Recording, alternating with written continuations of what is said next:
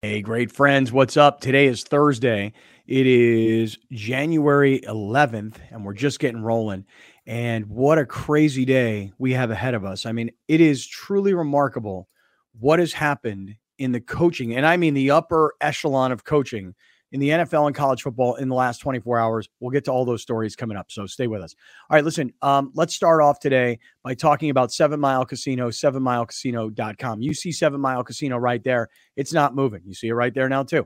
If you want to play blackjack and poker and table games and watch all the games this weekend and have amazing food in a smoke-free environment at the most convenient location, that's 7 Mile Casino. Just 7 minutes south of downtown San Diego, right off Bay Boulevard in Chula Vista. You're going to get down there or up there and you're going to go, oh my God, I've never been here before. This place is amazing. It's clean. It smells great. The food is amazing. The bar is incredible. And the location, you're going to look at the bay of Chula Vista in downtown San Diego and you're going to go, why have I never been here before?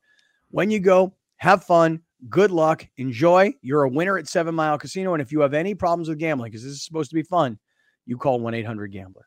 Speaking of gambling, I mentioned to you that I've been ice cold on Prize Picks. So I took $100 at the beginning of the football season. And then when you make your first deposit on Prize Picks, they match your first deposit 100% up to $100. So I took $100 at the beginning of the football season. They gave me $100. I had $200 to play with. I have won over $800 of plays on Prize Picks, but I only have $57 left in my account, plus the $10 they just gave me for promotional money. That's $67. I plan on turning my $67 this weekend with NFL playoffs. I plan on getting it back up over the 200. I'm even following guys now on Twitter who are supposed to be Prize Picks experts or handicappers, or certainly people who put a lot more research into it than I do. So if you have your picks for Prize Picks, hit me up with them. Send them to me on Twitter. Hit me up on email. For those of you that can reach me on text, do that. I don't care, man, because I'm ice cold and I need your help. If you've not started playing Prize Picks yet, join the 7 million plus of us worldwide that are playing and get in the game for this weekend for the NFL playoffs. Do it now. Make that first deposit. They match it 100% up to $100. PrizePicks.com/greatfriends. PrizePicks.com/greatfriends. Use that code greatfriends, or right here, use that QR code and it'll take you right there to Prize Picks. Okay, let me mention these guys right here. AG1. So today is my day 4. Day 4 of my Athletic Greens challenge. In fact, Alex, we should get Browner to build us a QR code so that people can go directly to our page, athleticgreens.com/Kaplan. If you go to Starbucks every day and buy a cup of coffee, you're going to spend $5 a day on a cup of coffee. This is less than a cup of coffee every day. You're going to get a subscription where they're going to send it to you every month, and you're going to take it every day.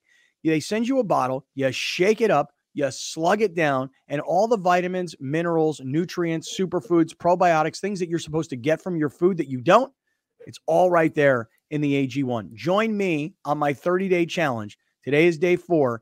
Get your subscription now, athleticgreens.com/Kaplan. Speaking of greens, how about our people at Torrey Holistics and California Holistics? Very, very simple. Use our promo code BETTERBUD. That's it. You can use the QR code and you can order at home. They'll deliver it. It's no problem. But use that QR code and that code right there, BETTERBUD. You'll save 20% when you spend $75 or more at Torrey Holistics and California Holistics.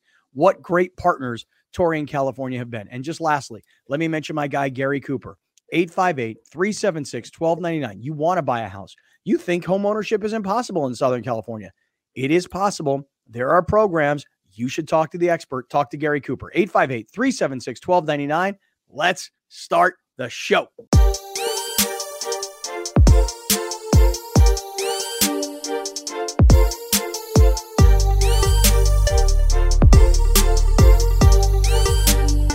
Hey, great friends. What's going on? It's Kaplan and crew just taken to the airwaves. Radio listeners on 1090 all throughout Southern California.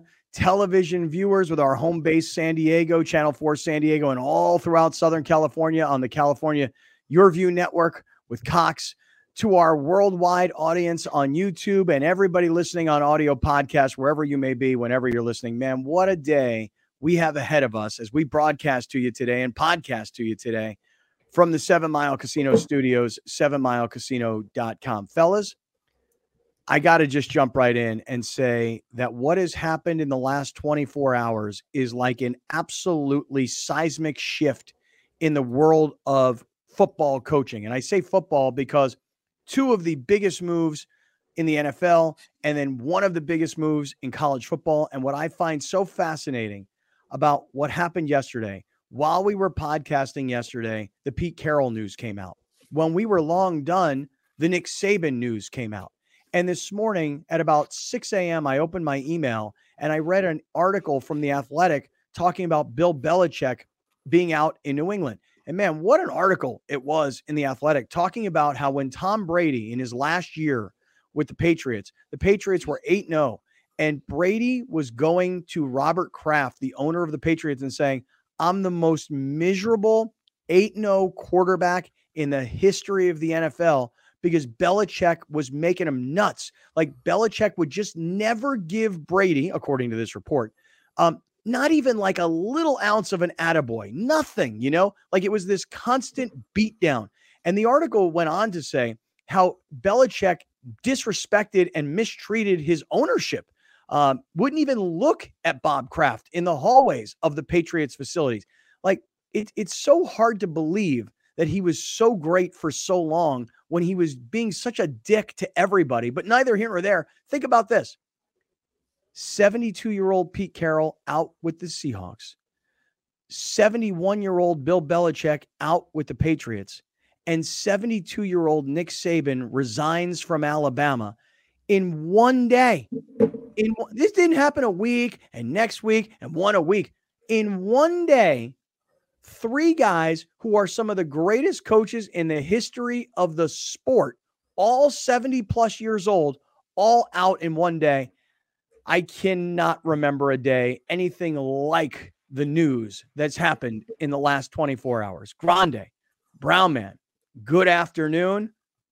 Crazy. What do you say? Yeah, now it's the coach's turn. We went through it with quarterbacks, and now it's the coach's turn. We got the passing of the guard to say, when it was the Peyton Manning, Drew Breeses, Tom Brady's, Ben Roethlisberger's of the world are gone. And now we're looking at, the new era, Lamar Jackson, Patrick Mahomes, Josh Allen, and now with the coaches. I don't know if they're done coaching, but I think Belichick and Pete Carroll are that caliber of coach, right? When you compare them to quarterbacks, it's those guys at the top, and now they move on. I think Belichick will be coaching next year. Pete Carroll, I don't really know, but yeah, it's really fascinating, and I think the Saban thing doesn't surprise me at all. Like not even a little bit. The times have changed. In Alabama, they're for the football program, they're just a constant bank account that gets refreshed. But I think the times have changed so much in college football. You're starting to see guys that will adapt and guys that will just go away. And Saban was probably over the whole pay for play thing, even though it's called NIL. So crazy day yesterday, but none of it surprising except Pete Carroll. That was the only one that really surprised me, to be honest with you. Very surprised about that.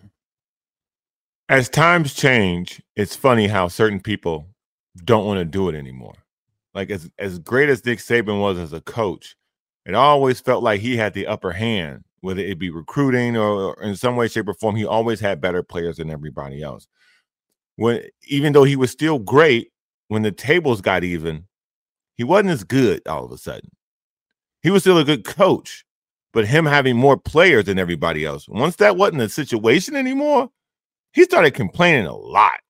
Now, that doesn't take away the fact that he won all these titles and that he is probably the greatest college football coach of all time. But as the times change, as Alex said, he didn't want to change. And because he didn't want to change, things caught up to him. And then he got passed up. And so he did the right thing. Bill Belichick, I don't know if there's going to be as many suitors as people think. That style of coaching doesn't necessarily work anymore. Whether he wants to, change his tune, I doubt it. I doubt you see him show up with one of these Andy Reid shirts all of a sudden. But he's not the type of person that's going, turn around his act and his style just because he's on another team. The only person of those three, because I think Saban's done, not done as in he's not good anymore, but done as in he's tired. He's tired, man. Go play with your grandkids. I think Pete Carroll has a far better shot of being a coach again than Bill Belichick has, because Bill Belichick is seen as a person who's so stuck in his ways. If you bring that in your building, what the Patriots look like this year, there's a very good chance that's what your team's going to look like. And that offense was horrible. And this is an offensively driven league. The Patriots defense was good last year. They couldn't score, period. And wherever he goes, Josh McDaniels is going to be the offensive coordinator. So how'd they do with him and Mac Jones? So I see Pete Carroll as a more viable option than I do Bill Belichick, even though all three of these men have had unbelievable careers. Pete Carroll done it at both levels. Bill Belichick's, time with Tom Brady helped him elevate himself. And we all know what Nick Saban has done. But at the end of the day, if you ask me who's going to keep coaching, my vote is for Pete Carroll. Yeah. Yeah, I think I know that you guys share a popular opinion, which is that, the times of college football have changed. And, Yes. Nick Saban was one of the first guys to complain about NIL. And I remember I don't know if it was a press conference or it was more just like a community roundtable discussion. Remember when Nick Saban called out Jimbo Fisher at Texas A&M and was saying that Texas A&M was buying their players? The times have changed in college football. But I will just say this, where I'm going to disagree with a lot of people who feel the way you guys do, which is that the times change and he can't keep up, or he's been passed by, or other teams have caught up to him. I mean, look, here's the thing I'll say about Alabama. They were still one of the top programs when it came to recruiting. They were still getting some of the, when you look at these like ESPN lists of top 300 high school recruits in the country, Alabama was still top 3, 4, 5 every year in recruiting. Alabama was not in a shortage of money for sure, right? I mean, they're not like San Diego State where they're just trying to piece it together. Alabama has plenty of money, has got plenty of financial support, and can play in those deep waters with anybody. And don't forget, Alabama was like this close, and I'm holding up my finger for those of you on radio, like an inch apart. Alabama was this close to beating Michigan. They beat Georgia, the two-time defending national champion, and Alabama got into the playoff. It's not as if Alabama went from where the Patriots were 6-time Super Bowl champions, made one playoff appearance with Belichick in the post-Brady era, and have trended downward and downward and downward. Alabama was still very much amongst the top 4 or 5 programs and teams in college football. But I got to say, even though Saban had just recently signed a long-term contract extension, coaches sign those extensions so that they can keep on recruiting, so that players know that they're going to be there. Because what you've already seen is that some of the top players that have committed to Alabama have already changed their commitment. It makes me wonder, you guys will get a kick out of this, it makes me wonder what this kid from Carlsbad is thinking. This kid, Julian Sayin, who's the top quarterback in the country, who's committed to Alabama. Did you commit to Alabama because you wanted to play at Alabama, or did you commit to Alabama because you wanted to play for Nick Saban because he's going to bring in the best talent from around the country, and you're literally going to have a chance to play for a national championship your entire career, And I wonder what I do wonder what Saban's real motivation is. Is Saban, as you guys think, so tired of the changing rules and the NIL, and everybody else can do what people have suspected us of doing for all these years, and Michigan is caught up, and Georgia has certainly caught up, et cetera, et cetera. Even. The playing field is even. I think that's the only thing. But I don't think it's past him. And I don't know. I don't think I said that. What I think is I don't think he wants to deal with it anymore. I just don't think the constant chase because of the transfer portal, the constant chase. I could have this guy this year. That don't mean I'm going to have him next year. Right. That's what I mean. I just think it's the age might have something to do with it, or it could be everything. You put the transfer portal, NIL, his age, and look, I already am going to go sit at a desk on College Game Day and probably take over for Lee Corso. So I'm not saying Saban's going to put the heads on. They already got McAfee for that wild stuff, but Saban is going to easily slot into Game Day. He already does anyways when he doesn't make the national championship. So I just think that there's a lot of combinations. He's made a ton of freaking money. It's not about the money. But I do agree with you. The NIL stuff is not, to me, primary. But I do think the transfer portal, and I know a lot of people think the transfer portal is great and college football free agency is awesome. I don't, and maybe it's just because I'm old school, and I think Saban probably is also. But I think that that your point is right on, that every single year you go out, you recruit the best high school talent. The kids come in. It used to be, hey, kid, listen, we're going to get you bigger. We're going to get you stronger. We're going to teach you our system. And in your last 2 to 3 years, you're going to have a real chance. Now, if you're not an immediate starter, and by the way, if we don't kiss your ass, you're taken off. And I look at this kid as an example. I'll give you one guy who I think is like the poster boy of this entire thing. This kid, Malachi Nelson, Los Alamitos High School, top high school quarterback in the country, goes to USC, fully expects that as soon as Caleb Williams leaves for the NFL, he's anointed. He's handed the starting quarterback job. They practiced with him all year. Clearly, they didn't think he was as good as his high school reputation was. What does Malachi Nelson do? Because he needs to find a place to play, he leaves to go to Boise State. He didn't go from USC to, Oregon. He went from USC down to Boise State. And here's what's going to happen to this kid. I'm sure of it. He's going to go to Boise State. He's either going to be really good, start, put up numbers. And once he's good, what happens to the future of that kid? What do you guys think? To me, transfer. He's right. He transfers. He goes from, I went from USC, I went down to Boise State, and now I'm going up.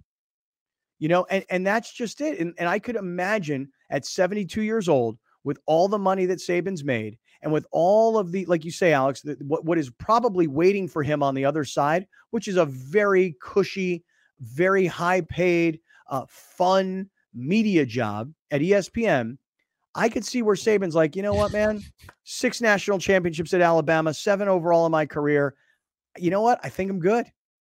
You say 2 things. You say fun and Nick Saban in the same sentence. Man, it didn't match to me. It's so funny when you say he's going to go on ESPN and have fun, and I was like, no, he won't. But I'm like, but you do see him. Will. But you do see him because I don't know him. Right. You see him on having a good time. Yeah, having a good time. 2, look, I disagree with you from this standpoint. For once, on a college level, players have a say. For a very long time, as far as basketball goes, because I know more about basketball in this situation than I do football. In basketball, these are 1-year scholarships. I hate to break it to people. You get a scholarship, they're not 4-year scholarships, they're 1-year scholarships, because they can drop you whenever they choose to do so. Now, good coaches, Fisher, good coaches, Dutcher, when they commit to a kid, they've committed to a kid. But there are coaches out there who will look at a kid who you had out of high school and he don't pan out after a year and you just don't like him. Hey, look, we're not going to renew your scholarship because we got this blue chip kid coming in and we like him more. So now you cut. So the fact that the kids now have a way of, if they're not satisfied with their experience, they have an opportunity to transfer. Now, does that build character? No. But part of it is finding the best place for you as an athlete to grow. And if you can't grow at a place that you're at, you shouldn't be stuck there. And you shouldn't be forced to sit because you want to go somewhere else, because the coach can go somewhere else tomorrow. And there's no penalty on him. And so for me, I'm happy that the transfer portal is working in a way it's working, because it's giving everybody a fair shot at the opportunity to be successful at a place that you're comfortable with and where you feel like you belong. So I just disagree with the fact that, and maybe it is different styles. No, I hear you. It's valid. I mean, listen, just because you commit to a school doesn't mean you have to be locked in for the next 4 or 5 years. But it used to be that way. Well, kind of. I mean, like when I was playing college football, if you wanted to transfer, you had to sit out a year. Is that fair? Not necessarily. No, especially when coaches could come and go as they chose to. I just guess what I'm saying is this free for all, this wide open free agency I'm going to guess, has sort of worn on an old school guy like Saban. But Isn't it amazing though? Saban and Belichick are always connected, right? Like they've always been, everybody goes, well, Saban and Belichick, those guys coached together way back when. I don't know if it was at Army or wherever, but there's a relationship there. The fact that Saban resigned yesterday and Belichick is out today, Pete Carroll has no real connection to them other than maybe, one time he coached for a short period of time in New England. But yeah, 3 guys, 70 plus years old in one day, all are gone. It really is an end of an era. Alex, put it up on the screen. Let's take a quick look at all three of these guys. And by the way, yesterday when the Pete Carroll news came out, I know my first reaction was, if I were the Chargers, I would do everything I could do to try and get on the radar of LA sports fans by utilizing Pete Carroll's local notoriety. I don't know that the Chargers will. I don't know that they can. I don't know that Pete Carroll would work for them. Listen, I don't think Bill Belichick would work for them because I don't think the Chargers would give up control the way Robert Kraft was willing to give up control. And the money. And I don't think that the Chargers ownership would be like, hey, Bill Belichick is sort of a creep.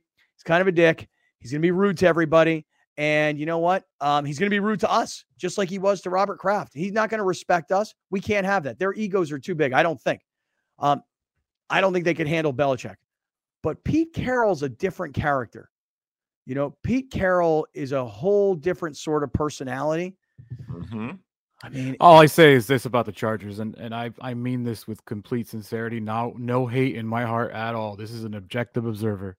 This is the worst thing that could have happened to them, because if they don't land one of these name coaches, they don't win. They don't win. It doesn't matter who they get. If they don't get a Harbaugh, if they don't get a Carroll, if they don't get a Belichick, in their fans' eyes, they did not do the right thing. Yeah. Yeah. It's and just simple I'm as with that. you, Browner, I'm with you. Belichick, I would be out on Belichick. Because Absolutely. Because remember yesterday we were having the conversation, if you think you're this close, Pete Carroll could probably help you right away. Bill Belichick, I don't believe can help you win immediately. I think that supposedly he's already favored in Atlanta, Bill Belichick. The aura of Belichick, in my opinion, the aura has been significantly damaged. By the way, here's one thing I would do if I were Robert Kraft. You know who I'd hire as head coach? Mike Vrabel. Not Mike Vrabel. Not me. No. No. If I were him, I hire Ben Johnson, because we need an offensive look. We need a different kind of energy. We need a different kind of air in this building. No, you know who I'd hire if I were Robert Kraft for head coach? Who? Tom Brady. Yeah, he don't want that job. Maybe. Bruh. Maybe. He's about to get paid. Talk about cush jobs. He's about to go get Cush and Fox, dude. Yeah. Well, hey, I'll tell you what, Bob. I will come in. I will Brady this thing. I will build a staff. I will build a staff, and I will be. Listen, we talked about it when San Diego State was trying to figure out their head coaching job. Like, could you find somebody that is a CEO that delegates? Tom Brady, the top of the food chain, New England Patriots. You guys may think I'm crazy. I'm usually alone on a lot of my predictions and a lot of my. You think he got?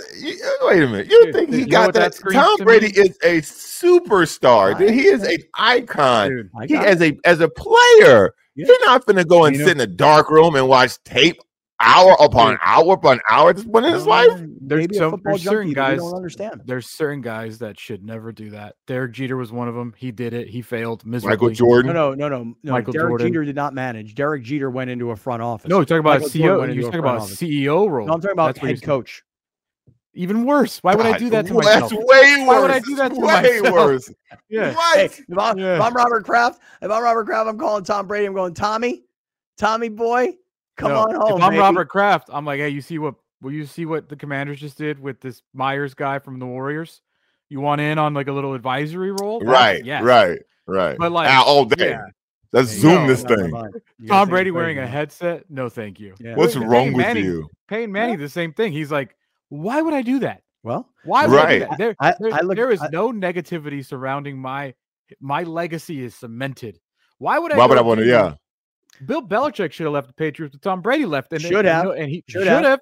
But look at that legacy. It's tarnished now. Oh, I don't know. Tarnished in a big way. Outside of New England, it is tarnished. It was, but without Brady, he didn't do anything, did he? That's certainly the way I feel about it. If I'm Don Yee, I don't even let Tom Brady answer the phone from Robert Kraft for the next month. All. Yeah. At all. Let me ask you guys this. Well, actually, I'll ask in the next segment.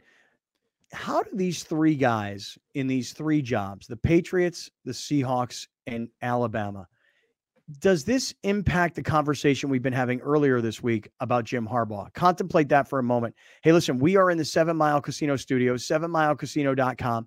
As you're thinking about where you're going to watch the playoff games this weekend, think about 7 Mile Casino. TVs everywhere, blackjack, poker, and other table games, amazing food, incredible location, 7 minutes south of downtown San Diego, and a smoke-free environment. 7 Mile Casino. Think about that Harbaugh thing. Coming right back.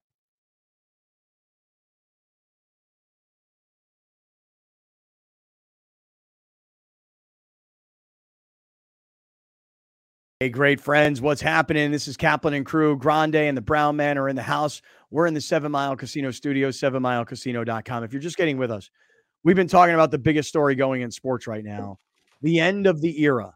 It's an incredible 24 hours.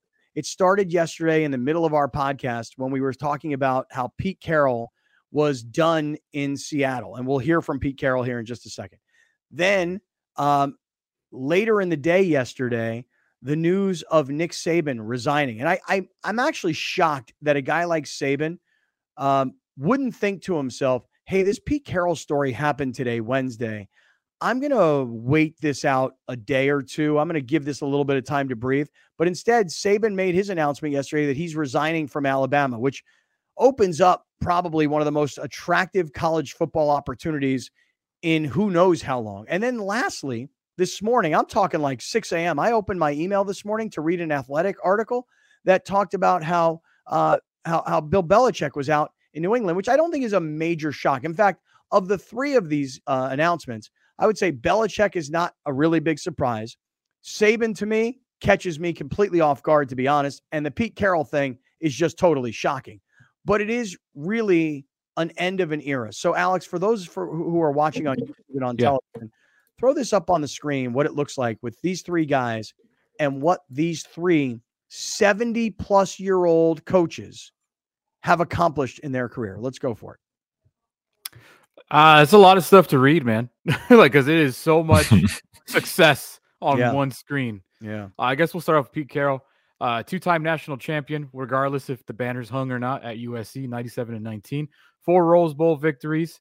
In Seattle, he went 137, 89 and 1 Super Bowl, 2 Super Bowl appearances, 11-11 postseason overall NFL record in his previous stops, 170, 120 and 1. I would say amazing career, but nowhere near what I'm about to read. Bill Belichick with New England, 266 and 121, 6-time Super Bowl champion, 17 division titles, 9 conference championship appearances, 31 playoff wins, 3-time coach of the year, overall NFL record of 302 and 165.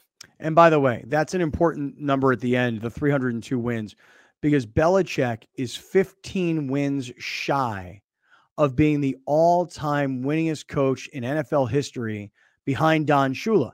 And Don Shula, I'd have to go back and look how many years he was a head coach between the Colts and the Dolphins.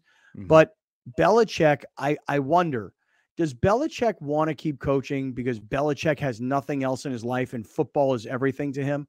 Or does Belichick want to keep coaching because he's obsessed with, I want to be statistically the greatest coach of all time? Because let me tell you something, to get to 15 wins, just to use the Chargers as an example, if the Chargers improved drastically because Bill Belichick was their head coach, it'll still take them at minimum 2 seasons, at least 2 seasons to become the all-time winningest coach. So he's got it.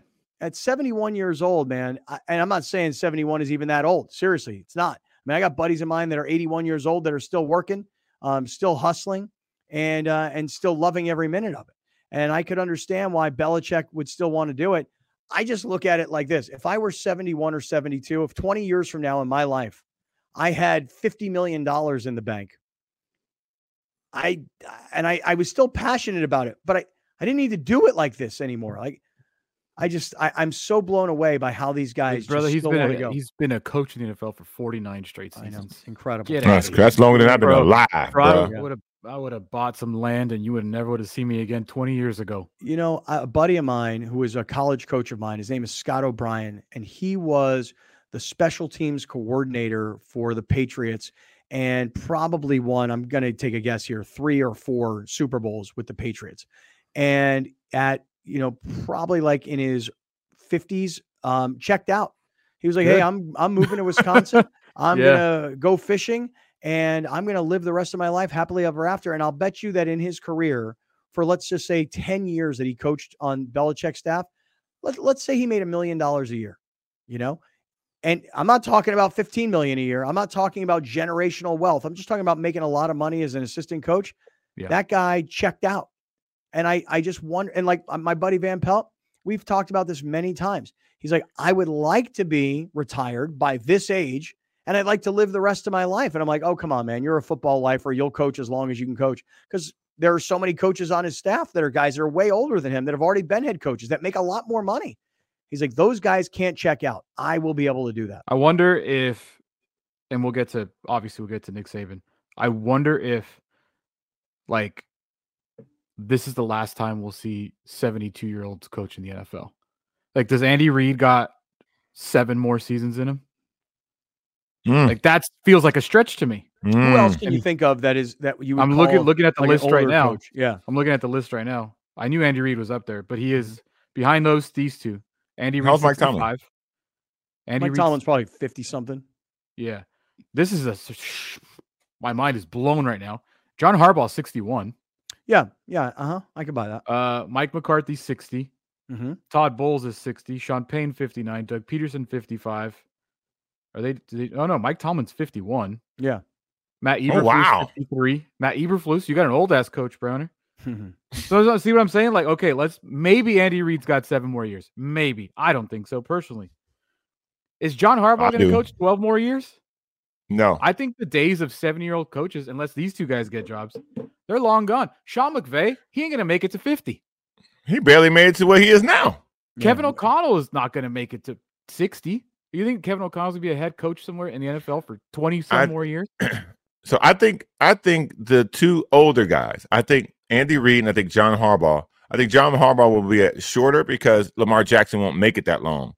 I think Andy Reid will be around as long as Patrick Mahomes will allow it. And so they seem to have a very good relationship from what I've seen.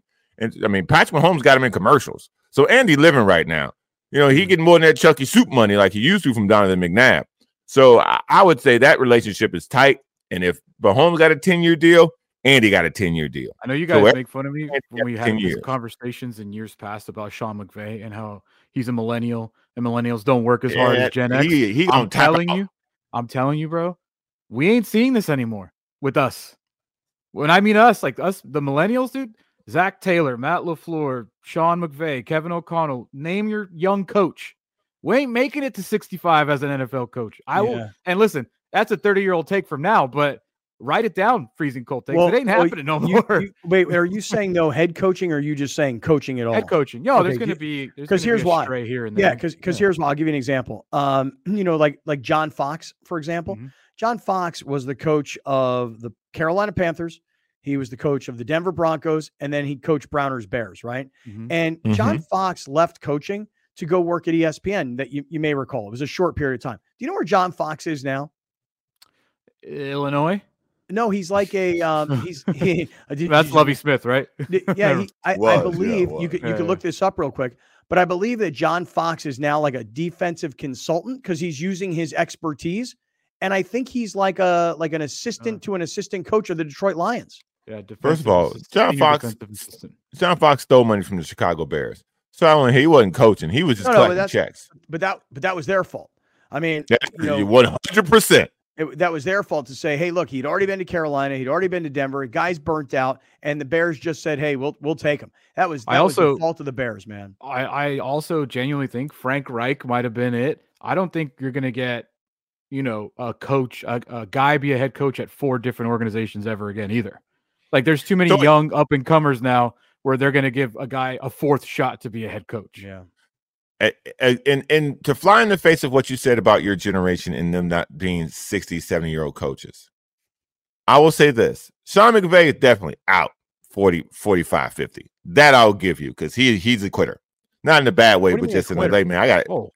But I just said not in a bad way. Like, hey, man, listen, I got my own kids. I have my own wife. I got a lot of money. I want to go do something else. This bores me now. In that way, not like a quitter as in he's not good, like in the negative way. I mean, in a good way for him. I think some of these dudes, as they get like Kevin O'Connell, strikes me as a guy as he gets older, his opinion on that will change. He'll morph into something else. He doesn't strike me in the Sean McVay sense. as a guy who will just burn himself out. Neither does Kyle Shanahan, by the way. Kyle Shanahan will be coaching when he's 60 or 70. That's the type of person who he strikes me as. It's also reliant on being successful. Yes, and absolutely. The parity in the NFL, it's so up and down. It's so Belichick, like that ain't never gonna happen again. Ain't nobody gonna win 6 Super Bowl titles anymore, dude. Like that's just done. But the thing is you talk about these younger coaches, right? And the younger coaches getting done at a younger age. That's because these guys become head coaches in their 30s now.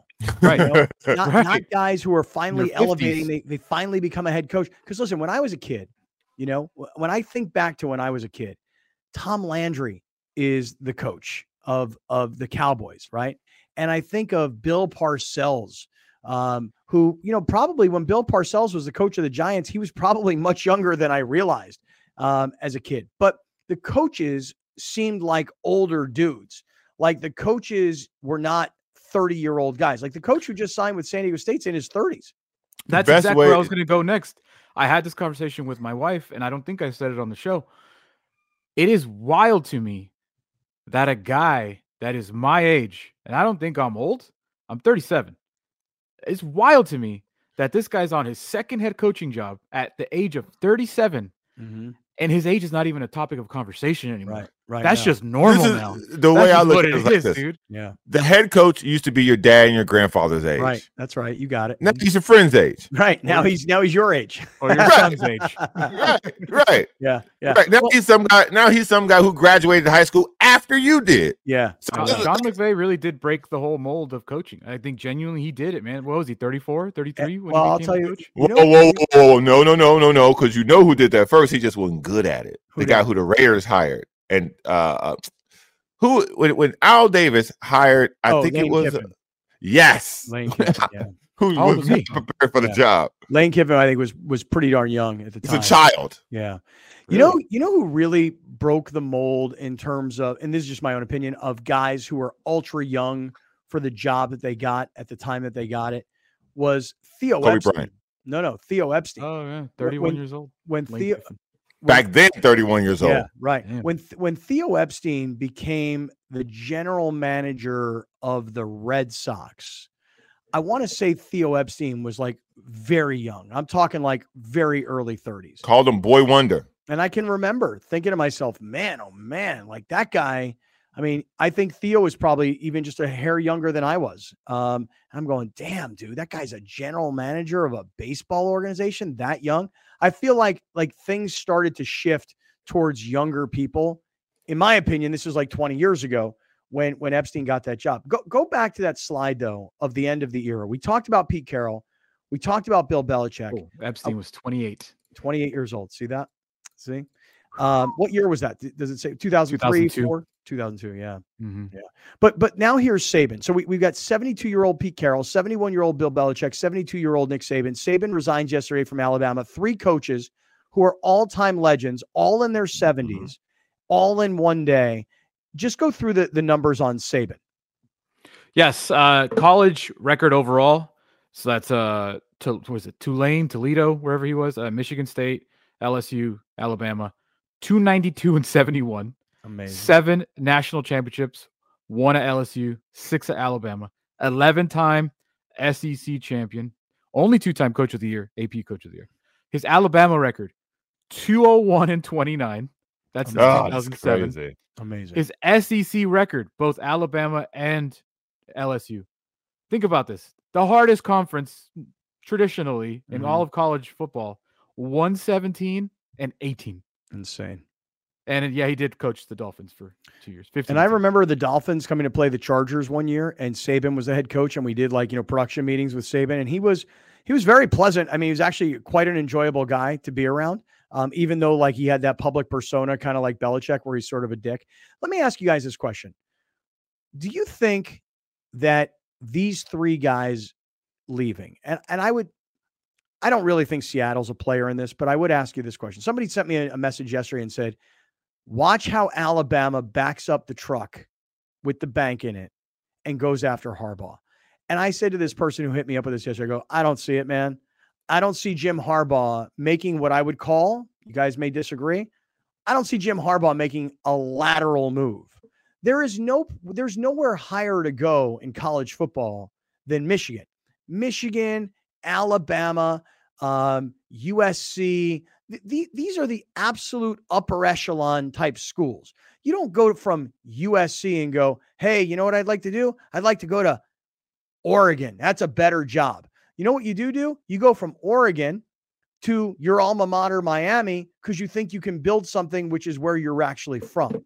Yeah. Going from Michigan to Alabama, there is no amount of money, in my estimation, that would make Jim Harbaugh leave Michigan to go to Alabama. Not even close. No, the reports yesterday were that it was going to be the Oregon coach, Dan Lanning, that it was like he was already in Tuscaloosa. He was already wearing maroon or crimson, whatever the color is. Yeah. And then about 9:30 this morning, he tweeted a video. I ain't going nowhere. He was smoking a cigar at Oregon. So let me ask you this though: Would Harbaugh possibly fit, or would he consider fitting in New England?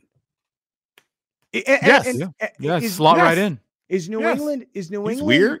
But is the Patriot job so attractive? No. Because you know how people talk about the Charger job being attractive because of the players that they've got? Is the Patriot job attractive? Because to me, here's my opinion. I don't want to be the guy that follows Belichick. Here's what will happen. Whoever I like that. Whoever I don't like that. Okay, here's my prediction. Whoever follows Belichick will be a lesser name. Sure. Because you can't get much higher. He'll either succeed and have a nice career, or he'll fail quickly and be fired quickly. And really, you don't want to be the guy that follows Belichick. You want to be the guy that follows the guy who follows Belichick. Okay, let me ask you a question. I would say that what's failed quickly? What's failed quickly? 2 seasons. No. Yeah. But no, I'd say I just don't think that following Belichick is that hard after the last 3 seasons. Exactly. That's really what I just think. If it was Brady and Belichick bounced the same time, hell no, I ain't taking that job. The same way I ain't taking the Bama job either. Like, as good of a coach as I think I am, you ain't going to be that good. You're just not. Let me tell you something.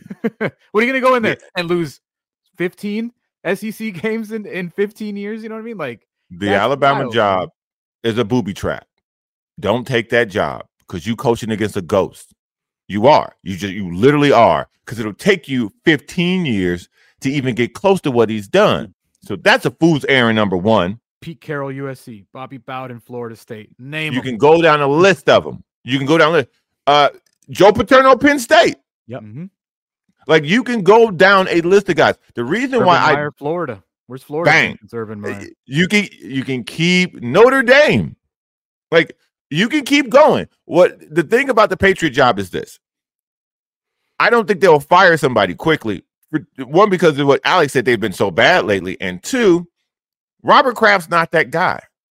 He's a good owner to work for. And because it's been so bad, he would have the understanding that you have to build this thing up because it is void of talent. So you just think that, but the fact is, Belichick's been there 24 years. We actually don't really know that about Kraft. Do you guys look at what's available right now? You have a fourth of the league is coachless at the moment. It is every other year, though. It is every other year. But it's 8 head coach. My point is, what's the best job right now? The Falcons. The Falcons. I don't know. Because the Patriots and the Commanders, can't you say the exact same thing? High draft pick, start over, willing owners, great market. You could say the same thing. This is true. That's true. Seattle. I love the Seattle job. They got money me too. Yep, and they've got a great fan base. The Falcons have one of the largest growing populations in Atlanta. They have a brand new stadium, and they have an owner who will pay because he at the end. And they have some of the best offensive young talent in the NFL, except for at quarterback. They got a solid defense. They got weapons on weapons on weapons, like unique individual weapons that are quote unquote generational in the draft. Bijan Robinson, the kid at tight end. They got 2 wide receivers. Drake London. Let's go. They are set and ready to roll. You're looking at it from a roster perspective, though. Yes, but from an ownership perspective too, Arthur Blank is a good dude. He pay. You got good facilities. You got a good stadium. Well, how about he ain't cheap? Let's do an exercise. Maybe you guys can look at that list again. How about instead of ranking jobs, you can rank owners, and wouldn't that kind of put you in a good Oh, ranking? that changes everything. That changes right. everything. That could change Right. things. All right, well, hold on. Yeah. Let's do that. Let's do that coming up. And I want to hear from Pete Carroll. I want to hear from Bill Belichick. I definitely want to hear from these coaches as they were exiting, especially Belichick today, who had a press conference. We'll get to all that coming up. Before we do, hey guys, listen, we've been talking about Prize Picks a lot. They've been a tremendous partner, tremendous people at Prize Picks. Prize Picks, I've been ice cold. But what I'm doing now is, because I only have $57 left in my account, plus the $10 promotional dollars that they put in my account, so I got $67. This weekend, I'm making it all back, Jack. I'm telling you that right now. I put $100 into Prize Picks. They matched my first deposit 100%, so I had $200 in my account. I've won over $800 of plays, but I only have $57 left in my account. So I'm waiting for the weekend. And I'm going to tell you where I'm going to make it all back. I'm planning on going all in on the Browns and Flacco, and every statistic and every play I can make on Flacco and the Browns this weekend in game 1 of the playoffs. So if you've not yet made your first deposit on Prize Picks, do it now. They'll match your first deposit 100% up to $100. prizepicks.com/greatfriends, prizepicks.com/greatfriends. Or for those of you that are watching, make sure you click on our QR code, prizepicks.com/greatfriends. We'll analyze the ownership and we'll rank them. Coming right back.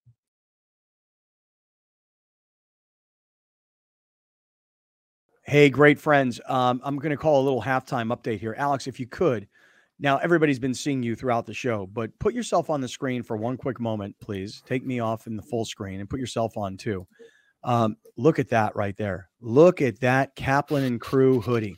That is our first piece of merch of the new year. And that is a logo that Fat Tony made. And this all revolves around last week when Browner said that we are to sports radio what death row is to like record labels. And that's because we don't play by the same rules. You feel me? So, Alex, one more time, play model for us, if you don't mind, and let everybody know that all you have to do is this. Go to kaplanandcrew.com. Go to our merch shop, and those hoodies that Alex is now rocking, yellow. Hey, look how sharp that looks. Look at him. Look, thug life, baby. Yeah. Get yourself the new Kaplan and Crew. I guess what we're calling the death row hoodies. Kaplan Row. Yeah, Kaplan Row. So check them out. Go to kaplanandcrew.com. Get into our merch shop and come on out and support. Wear the brand. Rock it around.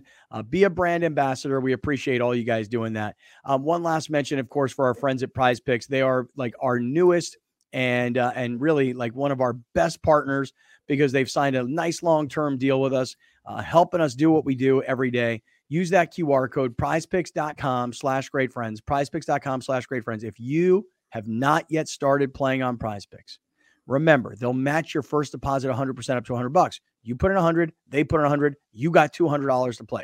You've been thinking about it all season long. You've been hearing us talk about it. You've seen us make all of our picks, and you've been saying, I'm going to play. And you're like me, you procrastinated and you didn't do it. Now's the time with the playoffs coming this weekend. prizepicks.com/greatfriends. They match your first deposit 100% up to $100. Get in the game with Prize Picks. And speaking of getting in the game, let's get to the second half of the show.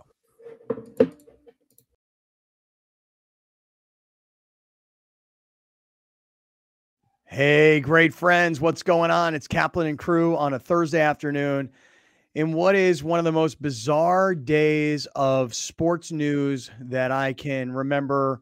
I mean, I don't think there's ever been anything like this before. You have Pete Carroll, you have Nick Saban, and you have Bill Belichick, all three legendary football coaches, all 70 plus years old.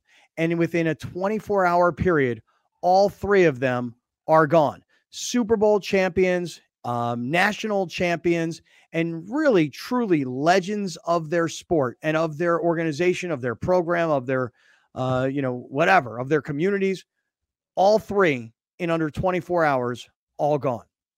And we were talking about what are the best jobs, like which ones of these NFL jobs that are currently, and by the way, quick side note, does anybody here think that Saban's done coaching? Like, truly done? Yeah, absolutely. Because I would just say this. I don't think Nick Saban would take any other college football job. It would make absolutely zero sense. You don't leave Alabama to go anywhere. But I would just say this, that with all these NFL jobs that are available, if I were an owner of an NFL team, I would at least, if I'm going to kick the tires on Belichick and on Pete Carroll, I might kick the tires on Nick Saban too. And I know he was not successful with the Miami Dolphins. I got it. But he is an all-time legendary coach. And so with all these jobs available, I might at least take a look at Saban or see if he's interested. Because if Saban was really kind of turned off by the current state of college football, you don't have to deal with that in the NFL. Yeah, if I'm going to take my shot at a 70-plus-year-old, it's going to be with a dude that I know can win the NFL. Right. Yeah. That's all. It's not a slight on Saban at all. It's just like if I'm going to, swing, I'm going to swing at the two guys that I know are good. Well, I would say this. If I had to swing at any of these three guys, I'd swing at Pete Carroll first because to me, he's the most energetic. He's the most likable. He's the most relatable, et cetera, et cetera. Number two, I couldn't deny Belichick's record, although I don't believe in Belichick minus Brady. And then I probably would go to Saban, but I will just say one thing. When Pete Carroll went to the Seahawks, they didn't know if he was going to be a winner in the NFL because he had not been a winner in the NFL. But that was also when he was late 50s, right? So, yeah. Well, go back to this list of jobs that are available now in the NFL. And if you were Belichick or Harbaugh, and you're like the two hottest commodities in coaching right now, and you were looking at the Panthers, the Chargers, the Raiders, the Commanders, Falcons, Titans, Seahawks, and Patriots. Think about that. 8 teams currently right now, 25% of the NFL, coachless, head coachless. If you had your choice of any of these teams and you didn't think to yourself roster, you thought to yourself ownership, commitment, money, workability, organizational culture, whatever your qualifications would be, and you decided you want to rank the owners of these organizations, and based on these rankings, this is who I want to potentially work for. Yeah. Who's the top owner in this group of 8 teams that are available with coaching? I'll go first because I ranked mine in the commercial break. For me, it's simple. It's Robert Kraft, number 1. Number 2, Falcons and Arthur Blank. Number 3, the Allen family, although they haven't really made this kind of decision yet, so I guess that's TBD, but I would still put them up there for myself. That's the Seahawks. Yep. Number 4, simply because of Magic Johnson, I put Josh Harris and the Commanders. Number 5, Mark Davis. Say what you will. If you go in there and you're like a winning coach, you're never going to get fired. So I like Mark Davis there. I don't know if this is ruffling feathers, but the Spanos family to me is number 6 because they'll just let you coach for as long as you can be mediocre. I think David Tepper, after throwing a drink on people and going through 6 coaches already in his tenure at Carolina, is number 7. And I just learned this lady's name. But the reason she fired Mike Vrabel was because she didn't like his speech when he got inducted to the Patriots Ring of Honor. So for that reason, and then being so petty, and there's literally nothing in Tennessee that would ever drive me there in the first place. There's nobody on that roster. That stadium's a dump, even though they're getting a new one. They don't have it yet. Amy Strunk, you're 8th on my list. The Titans is by far the worst job available. Not even close. I've not heard this story about that's awesome. I haven't heard that either. That's about great. Her not liking Vrabel's speech. I've not heard that. That's great. Yeah. So according to The Athletic, he was inducted into the Patriots Ring of Honor, and he was very, very, very, very complimentary about the way things were handled in New England. And I guess she got very butthurt. She perceived them as a slight to her team. So that was one of the reasons that she was firing him. So there you go. I didn't do what you did. I didn't go through it and rank them all, but I'll just say this. To me, I did too. I ranked them. I'm most interested in if I'm Belichick, for example, or if I'm Harbaugh, for example, and I'm going to rank the owners, I probably also would have to put Bob Kraft up at the top. And I don't even know why, other than for 24 years, he had the same coach. For 24 years, Robert Kraft seemed to be hands off. He seems to be a very likable guy. I've met Robert Kraft several times, and in very strange places, by the way. For for an Obviously. older gentleman, he was always at these kind of Super Bowl parties that you just didn't expect to see an older dude. I like that he hangs out with younger women, well, not just women, younger, like hip hop stars. He's just an interesting character, Bob Kraft. That's my Hebrew brother. That's my Hebrew. So, so I like Bob Kraft. Hey man, I gotta. Hey, listen. Hey, let me stop you. I don't mean to, but I gotta say this. Let me write this down because I don't want to talk about it right now. But I gotta ask you about them tunnels in New York in the uncensored. What tunnels in New York? The Jewish tunnels in New York. You ain't see tunnel news? Nope, I have not seen any news recently. I'll tell you about it. I'll break it down for you. But continue. I'm writing it down. That concerns me because you always come at it. I've specifically stayed away from talking about Israel and Hamas. No. This isn't that. This isn't that. It's nothing to do with that. That's nothing to do with that. Okay. That's nothing to do with that. There's nothing to do with that. All right. Patriots would probably be my number one in terms of ownership. I do agree, and I know that Kraft, being an older guy, kind of probably wants to hurry up and win again if he can, which I don't think he will. But as an old, he's an 80-something-year-old guy. I would agree with you guys. Arthur Blank, the owner of the Falcons, who has the Home Depot empire, and also in his early 80s, who wants to win as fast as possible, will probably do whatever it takes. I do. I perceive the Seahawks as being a great organization, even though they have gone through, their patriarch dying and family taking over. After that, you say David Tepper, bad guy. Yes, he's gone through a lot of coaches. Yeah, he made an ass of himself throwing water on a fan recently. But I will just say this. I'm not interested in Charlotte, North Carolina, and I'm not really interested in their roster. But, man, he got a lot of money. They say he might maybe be the second or third richest owner in the NFL. I would have to say, Mark Davis definitely, based on how swiftly he has cleaned house, goes well above the rest of these guys, way above Dean Spanos, way above the young woman whose dad owned the Tennessee team. So, for me, I wouldn't even I'd get the first four, and the next four wouldn't even matter to me.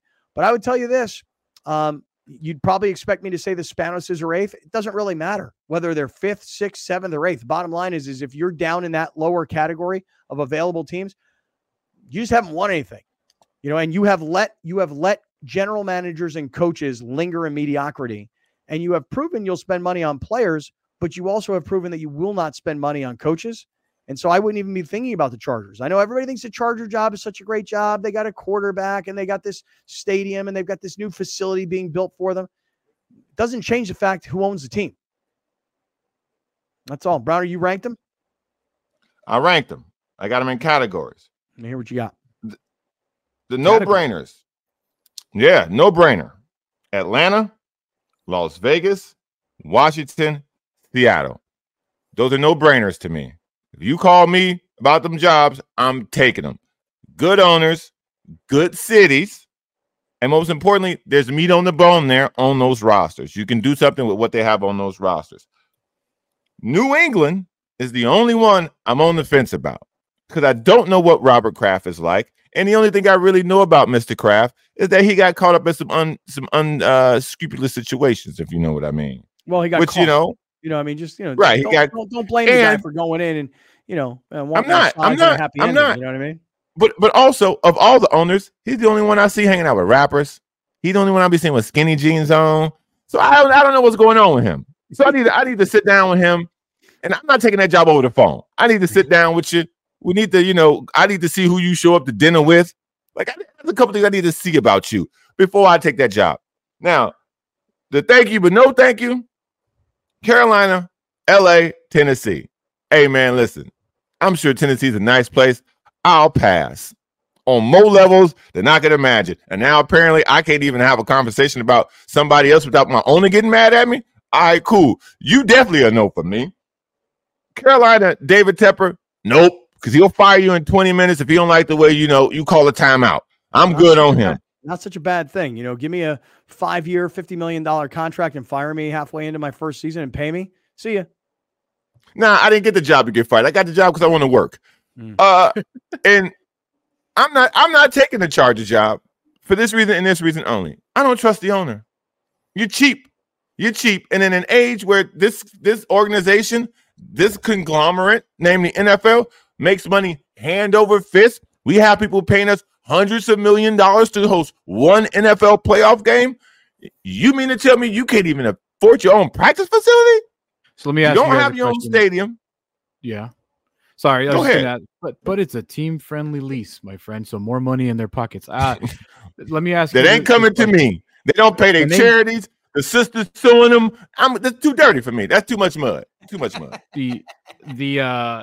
Too much drama.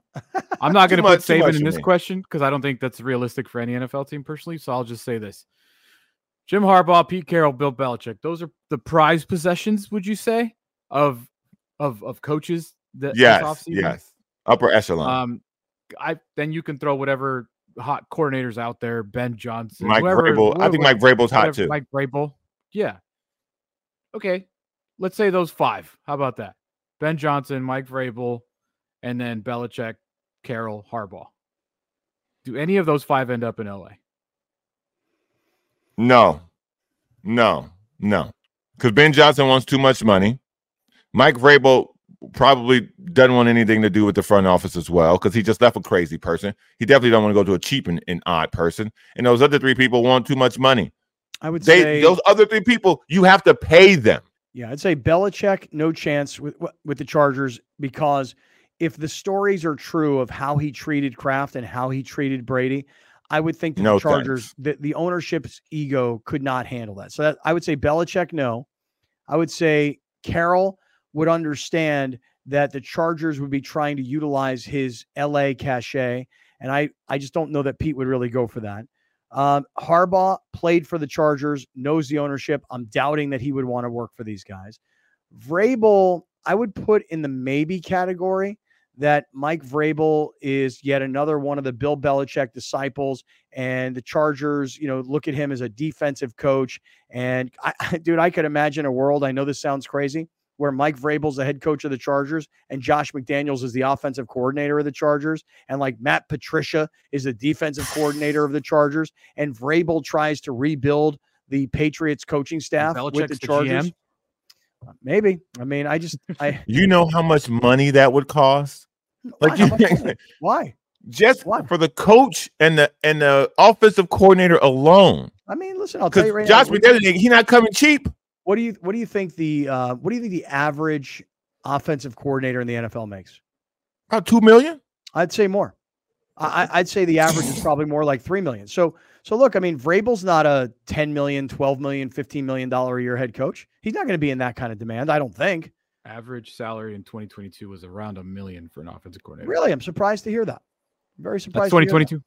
Oh, 2022. Well, anyway, listen. It is just one of the most fascinating days I can ever remember, where it's not just coaches getting fired in the NFL. That happens every year.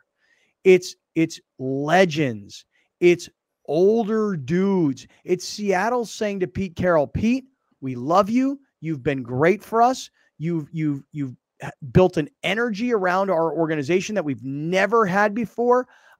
Even when Seattle went to the Super Bowl against Pittsburgh, they played in Detroit, and I can't get his name in my head, the coach back then for the Seahawks. Cowher? No. What's his name? Holmgren? Mike Holmgren. What Mike Holmgren did not do for the Seahawks organization, what Pete Carroll did for the Seahawks. This has been the golden era of Seahawks football. So to have a guy like Pete, a guy like Nick Saban, the greatest college football coach we've ever known, more than Bear Bryant, more than Bobby Bowden, more than Joe Paterno, name your guy, Nick Saban, the greatest. And then to have to have Bill Belichick, who's 15 games shy of Don Shula, who is probably considered the best NFL head football coach of all time, even without the all-time wins record. 3 guys, all 70 plus, all in 24 hours. Just an absolutely wild day. So wild day, and it's going to be a wild January because it's going to be even more fascinating to see where or if they end up anywhere. Yeah. Let me do this real quick. Let me just make a quick mention here of our friend Gary Cooper over at Mountain Trust Realty Services, 858-376-1299, 858-376-1299. For those of you that are watching, you can click the QR code. Listen, if you want to buy a house and you think to yourself, I don't have the cash for a down payment, believe it or not, there are so many programs out there now. You don't need 20%. You may need 3%.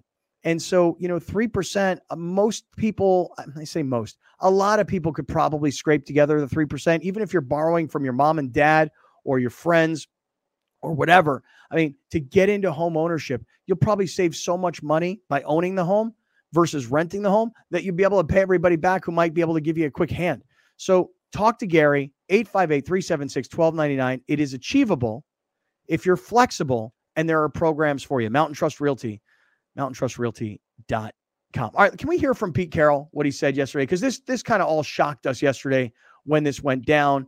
And here we are 24 hours later, and we're even more shocked. What'd you say, Alex? You tell me if Pete Carroll doesn't sound shocked either. You can call it a mutual agreement, but you tell me. That's it for now. And I'm freaking jacked. I'm fired up. I'm not tired. I'm not worn down. You guys tried your best. You didn't wear me out. It's the end of the season. I'm supposed to be, go lay on a cot somewhere. I ain't feeling like that. And, there's what's coming. I don't know. I got no idea. And I really don't care right now. But I do. I'm excited about it because there's a lot to learn. There's a lot to study. There's some great discoveries that are going to come our way. And as my all-time mentor, Bud Grant, said, not in so many words, there's rivers to wade, there's waves to catch, and there's mountains to hike. And it wasn't exactly how Bud said it, but I get it. And that's some cool stuff that we're going to do here. And I look forward to all that. So with that, go. What do you got? Freaking love him. Hey, man, it's okay to cry, y'all. It's okay to cry. All-time favorite, man. Oh, he cried.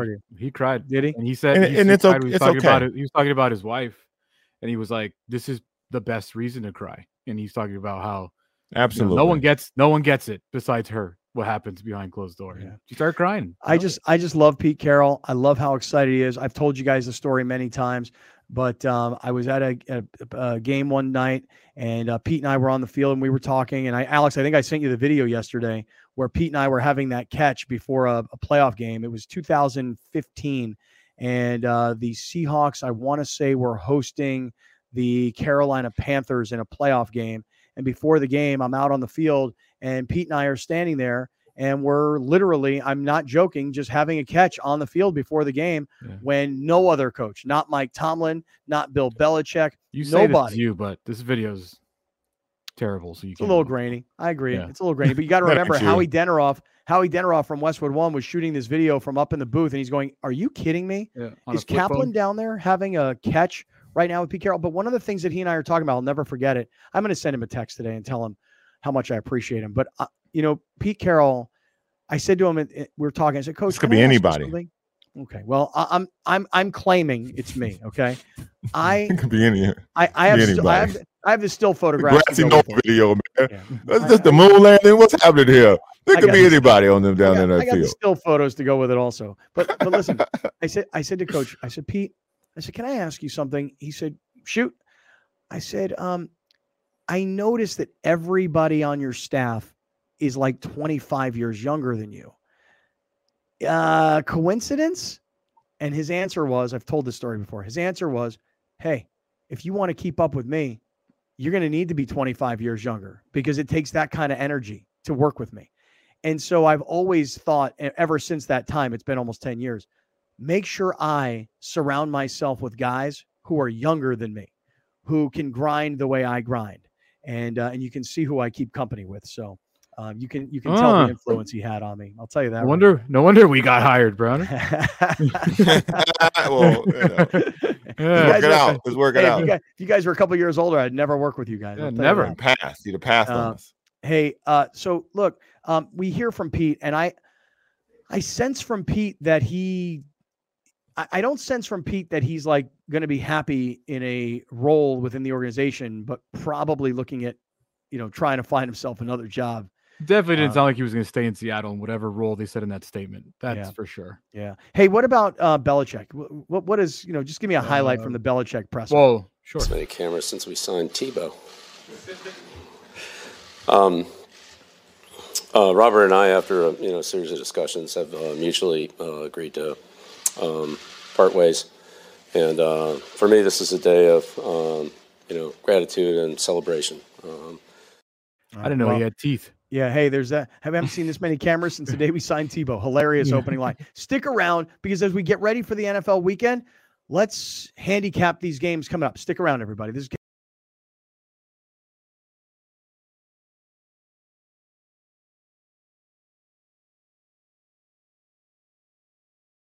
all right, great friends. Hey, it's Kaplan and crew, and this segment is being brought to us by our friends at Prize Picks, prizepicks.com/great friends. If you've not made your first deposit yet, they'll match your first deposit 100% up to $100. And I'm mentioning this to you right now because Dr. David Chow is about to join us here from Sports Injury Central. And as we look ahead to the weekend of games, we're going to concisely go through this with Doc and find out who's the most injured, who's the healthiest, and then we're going to be able to make our picks, and that'll help us with our prize picks this weekend. Here is Dr. David Chow, longtime orthopedic surgeon of the San Diego Chargers, 17 years on the sideline, and now the founder of Sports Injury Central, SIC, S-I-C, SICScore.com. Dr. Chow, good afternoon. How are you? I'm doing fine. Technically still morning for me here, but we're all good. We're doing good. How about you guys? Doing great. Hey, Doc, I almost had to call you. My daughter was snowboarding in Boise this past week, and when she got hurt, and she went to see like the doctors like right off the mountain, and the first thing they told her was like Nick Chubb, like ACL, MCL, meniscus tear, all of it, right? Oh, This morning she called me and she said that the orthopedic surgeon read her her MRI and said just a really, really, really bad bruise, right? So I said to her, I go, girlfriend, you better get me that disc. You better get me the MRI because I got to give it to Dr. Chow. I need a second opinion. So hopefully we got good news, Doc. Well, or if there was video of her on the snowboard as she right? Because that's how it'll be very easy if he has video of her going down. Yeah. No, right. Let me tell you though. I mean, my last patient that I just saw hurt himself wrestling, and I was asking what he was a high school kid. I said, "What happened?" Dad says, "You want to see it?" And he pulls out the video, and yeah, it definitely can be helpful. But she was snowboarding, huh? Yeah. Let me tell you something, Scott. I think the news is going to be good. I hope so. I mean, look, I'm not even looking at video here. Very hard to completely rack your knee on a snowboard because both legs are tied in. How far can one knee or leg go when you're both tied in? Yeah. Believe it or not, most of the snowboarding injuries come, and this is from my time at the X Games, they either come two ways. One is you're getting on or off the lift, right? Because one leg isn't tied in, right? But when both are tied in, the only way you tear your ACL and do damage is on a jump where you land front foot weight forward and you don't even have anything on your back foot. But even then, it's not a Nick Chubb. So I'll bet you a donut or whatever, a cup of coffee that I think you're going to have good news. But let's look at the MRI. That's a wild difference in diagnosis, by the way. From Nick Chubb knee to bruise. Right, I know, to bruise. I know, I told her, I literally said to her this morning, I go, you need to get the disc because I need to show the disc to Dr. Chow and I need to have him analyze it. Jillian, yeah. So Doc, playing sports. Doc, before we get into the weekend of NFL football and these playoff games, I just want to give you like a minute here, though. I would love to hear your opinion. The three of us have been talking about this all show. In one day, in 24 hours, Pete Carroll, Nick Saban, Bill Belichick, three legendary coaches, all 70-plus years old, and all gone in 24 hours. I don't know if gone for good, but what do you make of this crazy news? I don't know. There's probably a class action attorney out there screaming age discrimination or something, you know, in football. Look, we kind of knew Belichick was coming. The Pete Carroll seems a little bit of a surprise. They're on good terms. I think Nick Saban walked away. I don't know. The thing that's amazing nowadays is all these coaches are doing it for the passion. Nobody's doing it for the money anymore because they already got paid. They're set up, right? And so who knows what's going to happen? I'll tell you something. It's very interesting. Look, Nick Saban, I don't know that he's going to coach you, and who knows? Belichick clearly wants to, right? And get the record and perhaps win a Super Bowl somewhere else to get rid of the Brady made me versus me made Brady kind of discussion. Pete Carroll seems like he's still energetic and wants to coach. You know, this is just, I have no insider information, especially since everyone's vying after Jim Harbaugh. The Chargers want, an experienced head coach, I believe. Maybe it's Pete Carroll back in LA, just a flyer. That would be crazy. We're talking to Dr. David Chow. He's from Sports Injury Central, sixscore.com. Alex, why don't you take the lead here? Let's go through the games. Let's go through the names and the injuries, and let's find out who Doc Chow thinks are the healthiest teams. So that'll help us make our prize picks. It'll help us make our picks for the weekend. Let's go for it.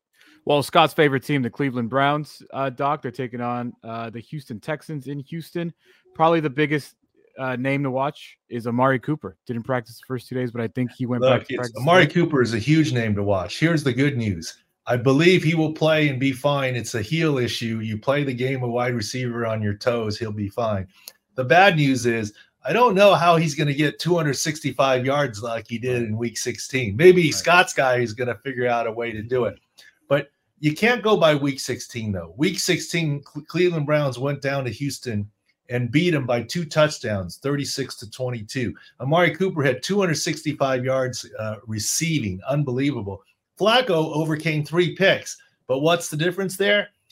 C.J. Stroud did not play because it was the second week from his concussion. Nico Collins had a calf issue. Will Anderson was out, although he's still not 100%. The Texans are healthier now. And the question now is, it's C.J. Stroud playing against the Cleveland Browns. And it should be an interesting game. But you can't go by week 16 that they were 2 touchdown winners against the Texans. It's going to be a close game. Can we go off week 18 when it comes to the Dolphins? Because nobody played for them on week 18. Like literally their entire team was hurt. Tyreek Hill's hurt. Jalen Waddle missed. Raheem Mostert missed. They suffered more injuries week 18. Does the Dolphins even stand a chance with all their injuries against the Buffalo Bills? Well, you make a good point there. Kansas City Chiefs, excuse me. And as you know, Sports Injury Central, Doug and Craig of the crew have another Kaplan special. Put in code word Kaplan and get the sick picks and data. And there's even a guaranteed pick in there. Let me tell you, all the attention is on the Dolphins in terms of Tyreek Hill in a boot when he's tending to the fire. Jalen Waddle out with the ankle injury. Raheem Mostert. Mostert's going to try and play. Waddle's going to come back. Tyreek Hill is already playing, maybe not 100%. On offense, it's more the Dolphins' offensive line, center and left guard. But the biggest issue is the Dolphins have lost 5 linebackers this season, 4 linebackers in the last 2 weeks, including 3 edge rushers. Former San Diego Charger Melvin Ingram is now basically the edge edge rush threat. Mm-hmm. And Melvin is, we love Melvin. I love Melvin. Melvin was there when I was there. But that's not good for the Dolphins. Melvin was there at San Diego Chargers when I was there, which means Melvin is getting along in years here. And they even signed Justin Houston and a couple of edge rushers. So it's the linebacker core that's the issue there. And if you look at that game, the Chiefs are completely healthy except free safety Brian Cook, who broke his ankle. Donovan Smith, left tackle, should be back. The Chiefs are completely healthy and rested. Travis Kelce rested, Patrick Mahomes rested, etc. And the Chiefs' weakness this year, everyone focuses on their wide receivers and the drops and whatever. But it might be their left tackle and right tackle play. And what is Miami missing? Edge rushers, and at least young or healthy ones. And so, in terms of matchup, that's where the attention should be, not, on the Miami receivers. And it's going to be like negative 50 degrees or something like that. Yeah, right. Well, here's the thing. I get it. Like, it's not that simple. Look, I get Tua. He's from Hawaii. He plays in Miami. Okay. How does he handle the cold? And I don't know his history of cold weather games, but it's much too simplistic to say the Dolphins won't do well in the cold. Look, the Chiefs may be used to the cold, but what about the young guys that this is their first time? And the Dolphins may have guys that grew up in the Northeast or Big Ten country and played in weather. So it's not so simple as just a warm weather team against a cold weather team. It's really specific to the player. Doc, Steelers, Bills, and we saw what happened to TJ Watt in the last regular season game. So he's out now. How do you see the Steelers, Bills, and the health of those two teams? Well, the good news for the Steelers, it looks like Minkah Fitzpatrick is coming back, and he's probably the second most important player for the Steelers on defense next to TJ Watt. TJ Watt in game at Sports Injury Central game day. We're like, yeah, that's an MCL. And even if the Steelers make the playoffs, it's not going to be with TJ Watt. And he was ruled out early this week. Steelers got to go pretty deep for an edge rusher to get through an MCL. And even if they can get through this week against Buffalo, I don't know that TJ Watt is back next week. Buffalo, had defensive issues earlier this season. They're getting healthier, whereas Miami got less healthy. And that's kind of the reason where the Bills caught the Dolphins in the end and beat them that last week. So Buffalo is the healthier side against the Steelers. And, one of the other things we say at Sports Injury Central, we don't call it lying. It's coach speak or hiding behind health. Kenny Pickett is fine to go, which is why he's listed as the backup quarterback. Kenny Pickett is fine from his ankle, but Mason Rudolph has led him to 3 straight wins. So it's a hiding behind health virtual benching as opposed to Kenny Pickett is benched. Kenny Pickett is ready to go. If Mason Rudolph stumbles, he's ready to go. But right now, Rudolph is the starter. All right. We're talking to Dr. David Chow from SixScore.com. Doc, a couple other real quick ones.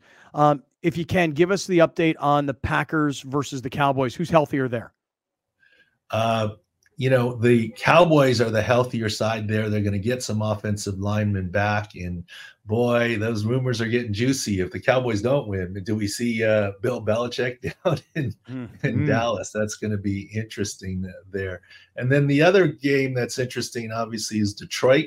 Detroit hosting the Rams, right? I mean, the Goff Stafford stuff is what you're talking about. But the attention in terms of injuries has to be on the pass catchers for the Lions. Dan Campbell says Sam Laporta has an outside shot at playing this week. Based on the video, knees don't bend that way. That's a lateral posterolateral corner strain. No surgery, but a multi-week injury. Sam Laporta has an outside shot to play like I have a chance to win the lottery, but I haven't even bought a ticket yet, so maybe I need to, and then we'll have the same chance.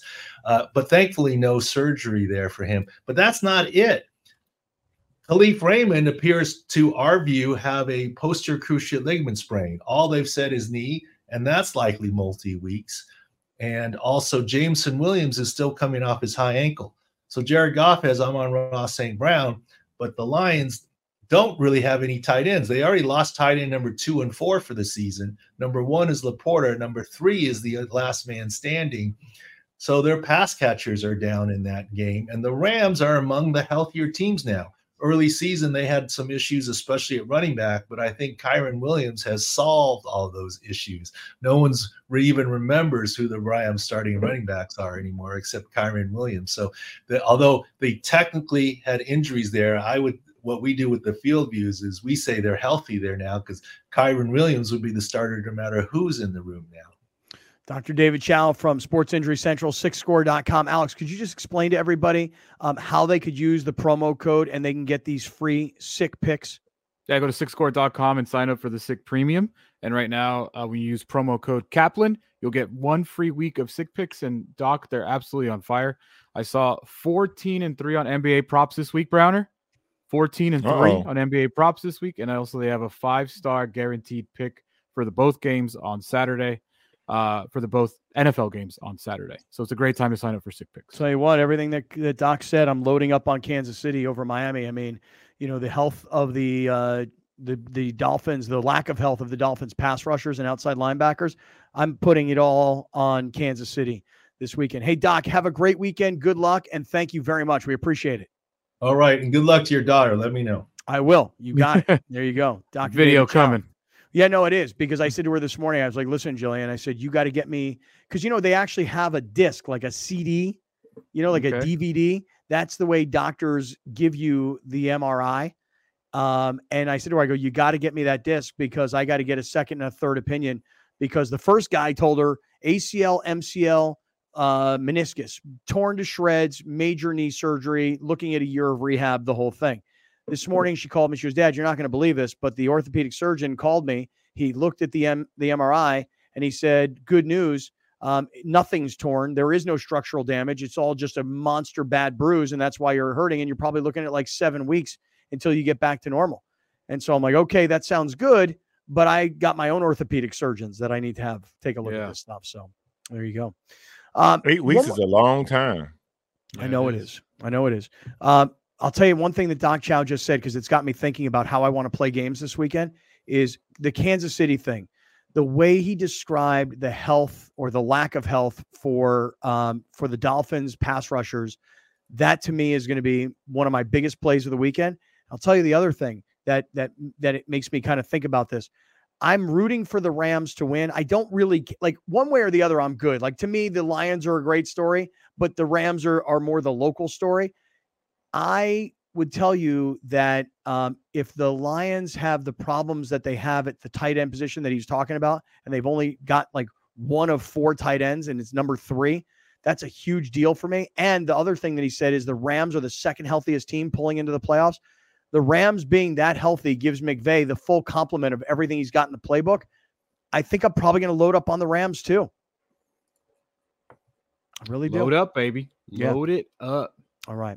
Oh, real quick clarification yesterday, not calling Browner out at all, but these Demons and Goblins picks, you can only choose more. You just get a smaller payout if it's a Goblin. If it's like a lower number, like Stephon Diggs at 39.5, you could only choose more, but it's a lower payout. Right. Right.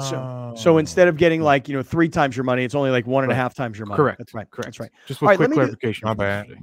All good. Let me do this. Let me get a highlight of the day in, and I'll tell you what I want to talk about during the highlight of the day. The ongoing daily. I got a highlight of the day controversies. Too. Okay, you can do one too. All right, let's do it. Let's get to today's highlight of the day. It's time for the highlight of the day, man. Do you want to get high, man? I'm just really high. All right, go for it, boys. Well, highlight of the day is being presented by our friends at Torrey Holistics and California Holistics. You save 20% when you use our promo code BETTERBUD. For those of you that are watching right now, you can just click on that QR code. BetterBud's going to save you 20% when you spend $75 or more, whether that's in the shop or for home delivery. Thirsty Thursday. 30% Browner, off you love 30% off Pabst Labs, 30% off Not Your Father's Root Beer. Yeah, you hear that, Brown? I know you like the liquids. It's important. It's a very important distinction that you can only get the liquids at Torrey Holistics. That's right. They don't do them down at California Holistics. Yes, I know that. Okay, so let me just give you my quick highlight of the day. You know, when Aaron Rodgers went on Pat McAfee and said what he said about Jimmy Kimmel, and then Jimmy Kimmel fires back and says, "Let's go do this in court, smart guy." And then Pat McAfee says that, the executives at ESPN are trying to sabotage his show and all this kind of stuff. The guy who wins is not Jimmy Kimmel. It's not Aaron Rodgers. The winner in all of it is McAfee, because the more noise he makes on his own, I believe the better it is for his show. And I don't necessarily mean just purely better at ESPN. It's better for his show wherever he winds up, staying at ESPN or eventually, I don't know, moving on somewhere else, because McAfee got enough money now that he can do his own thing. But yesterday, it was announced that McAfee was no longer going to have Aaron Rodgers on his show the rest of the football season. And then there's been this discussion. Was Rodgers done at the end of the regular season? Was Rodgers going to be a guest on the show through the Super Bowl? Was Rodgers going to be a guest on the show every week, regardless of whether they're in season or out of season? I know there's a lot of discussion about that, but all that aside, McAfee yesterday, I guess, went on the air and said that, tell me, what are we about to watch? You're shaking your head no. Oh, I'm just shaking my head at the whole story because. Okay. I thought you were telling me no. You're wrong. I just no. Yesterday he made this whole speech about how I am so glad we're done with that. I'm so glad I don't have to worry about my mentions on Wednesday being about nothing but non-sports and then who pops up on his show this morning at 10:30? Right, Aaron Rodgers. Right. I just don't care about. I cared yesterday because it was funny, but now that he popped his head up again today, I'm just like, well, okay. It's weird. Now it's just the publicity. It's a PR stunt now. Right. Like yesterday it was, I'm done. Aaron Rodgers is done. We're taking him off the air. It's too much mess. McAfee was saying things like, I don't want to deal with this nonsense anymore. And yesterday, Rodgers is no longer on the show the rest of the year. And now today, Rodgers shows up again. I don't even know what they talked about earlier today. They talked sports. They talked football. They're doing this now. I was very into I was very into the story yesterday. Now I'm like, oh, now I'm just being used in their PR stunt, and I'm over it. Yeah, crazy. I mean, I'm telling you, man, McAfee has used this whole Aaron Rodgers thing, and it is gold for him.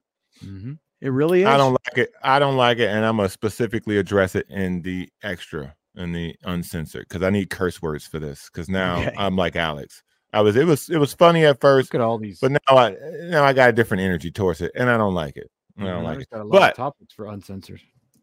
no, I'm not gonna do the other one because he doesn't know, and then I don't want to make it weird. All right, well, hold on. You got about a minute here. You said you had a highlight of the day. Quinn Ewers. I don't know how to pronounce your last name. If I got it wrong, I'm sorry. Quarterback, Texas, the guy who lost to Washington, says he's coming back. The only problem is the next generational quarterback, Arch Manning, is the backup. Mm-hmm. And if you thought they were talking about putting him in that game, Mr. Ewers, you might want to find a transport portal very comfortable for you because Arch you about to get Manninged. You about to get Manninged, good sir, whether you know it or not. Yeah. You ain't going back to Texas at quarterback. You may think you come back to play college football, but you're going to be playing somewhere else. It's Arch's job. I would find it hard to believe that Arch Manning, and by the way, I don't see Arch Manning as being one of these guys that's going to hit the transfer portal and be moving around every year. I would think that Arch Manning was, told, hey, we'll have you in by your second year. Let's get you in, learn the system, get you bigger and stronger, and then get you playing. I don't see Arch Manning sitting around for 2 years. Although he's probably got that luxury. All right, stick around. Radio listeners, plenty more to get to on all these coaches' situations. And for podcasters, let's go get uncensored.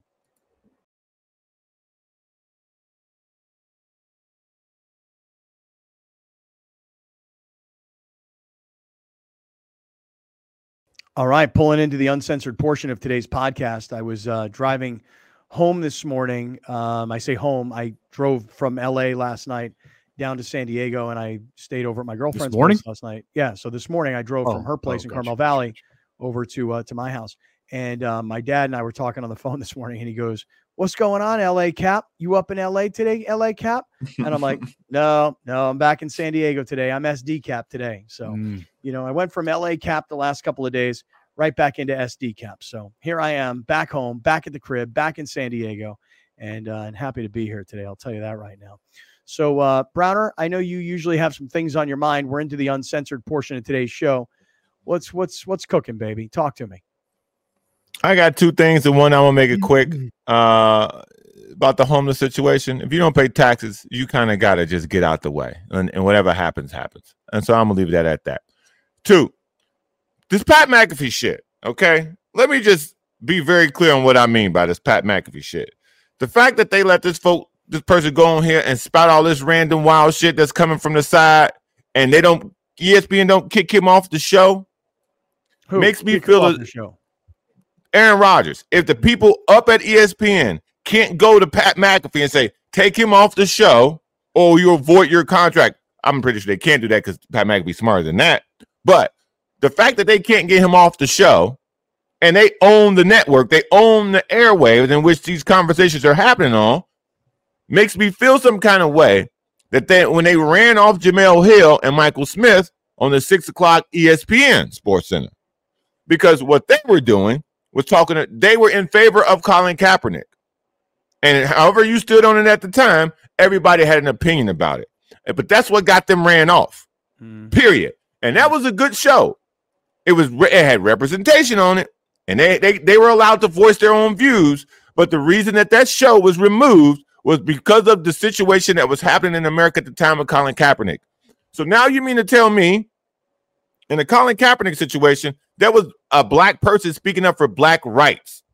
Now you have Aaron Rodgers spreading misinformation on ESPN when millions of people have died due to what he's spreading misinformation about. And there's just come on tomorrow. Well, is that what Aaron Rodgers has been talking about on McAfee? He's been talking about immunization and COVID. Is that the case? Because that shit. No, but here, let me tell you the difference. And I know this is not going to sit well with you, but I want to tell you the difference. I know the difference. What is the difference? He white. No.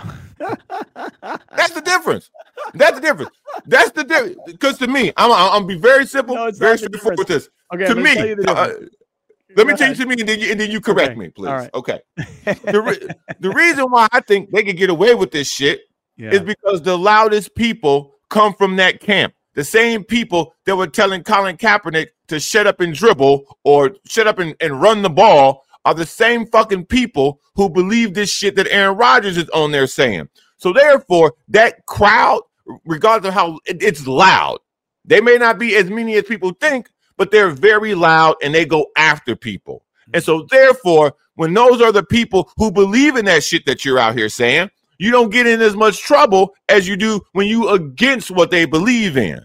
And so therefore, they ran these two black people out of this position because they didn't like what they believed in. But because they believe in what Aaron Rodgers is saying, it's okay. And the penalty is not as severe.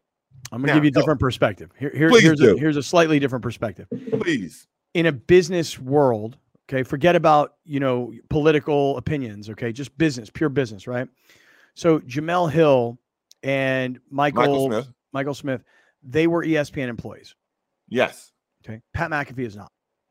See where Pat McAfee actually was brilliant in this, and I don't know if it was really Pat. I don't know if he's got representatives that came up with this. Either way, it's put it this way. When I get paid every week, my paycheck comes from Disney. Okay. Pat McAfee is not an employee of Disney. They licensed his show. Pat McAfee owns everything, and ESPN licenses it from him. He is not their employee. He doesn't have the same employee contract that I have. I show you my contract, and it'll tell you it'll show you what it says. You can do this, you can do that. We control this, we control that. It said I'm their employee. Pat McAfee is not. He specifically set up the deal that he did so that he is in total control of everything. And so all ESPN did was say, hey, we need somebody who moves the needle at this time of the day. And Stephen A. Smith is their employee. Mike Greenberg is their employee. The shows that those guys do are produced by ESPN. They are discussed with ESPN producers. This is what we're doing in Block A. This is what we're doing in Block B. You're going to talk about this, and then we're going to have video that's going to support that. With Pat McAfee's like, hands off. You don't tell me what to talk about. You don't have producers telling me this is what's in Block A, this is what's in Block B. Now, in the world of, let's say, College Game Day, that may be a completely different relationship between McAfee and ESPN. But in the world of his show, bro, he's in total control of the content. And so I would guess that the internal pressure from ESPN probably pushed Pat into saying, okay, I give. Because here's what I would think would happen. I would think that Jimmy Kimmel, who's a whole lot more powerful in the world of Disney, I would think Jimmy Kimmel gets on the phone with Bob Iger. This is not an ESPN nonsense. This is Jimmy Kimmel to Bob Iger. And Jimmy Kimmel going, dude, look, you guys hire McAfee at ESPN. You guys do whatever you want to do. It's got nothing to do with me. But when McAfee lets Aaron Rodgers on his air and Aaron Rodgers says what he says about me on his air that's owned by our company, bro, we can't have that.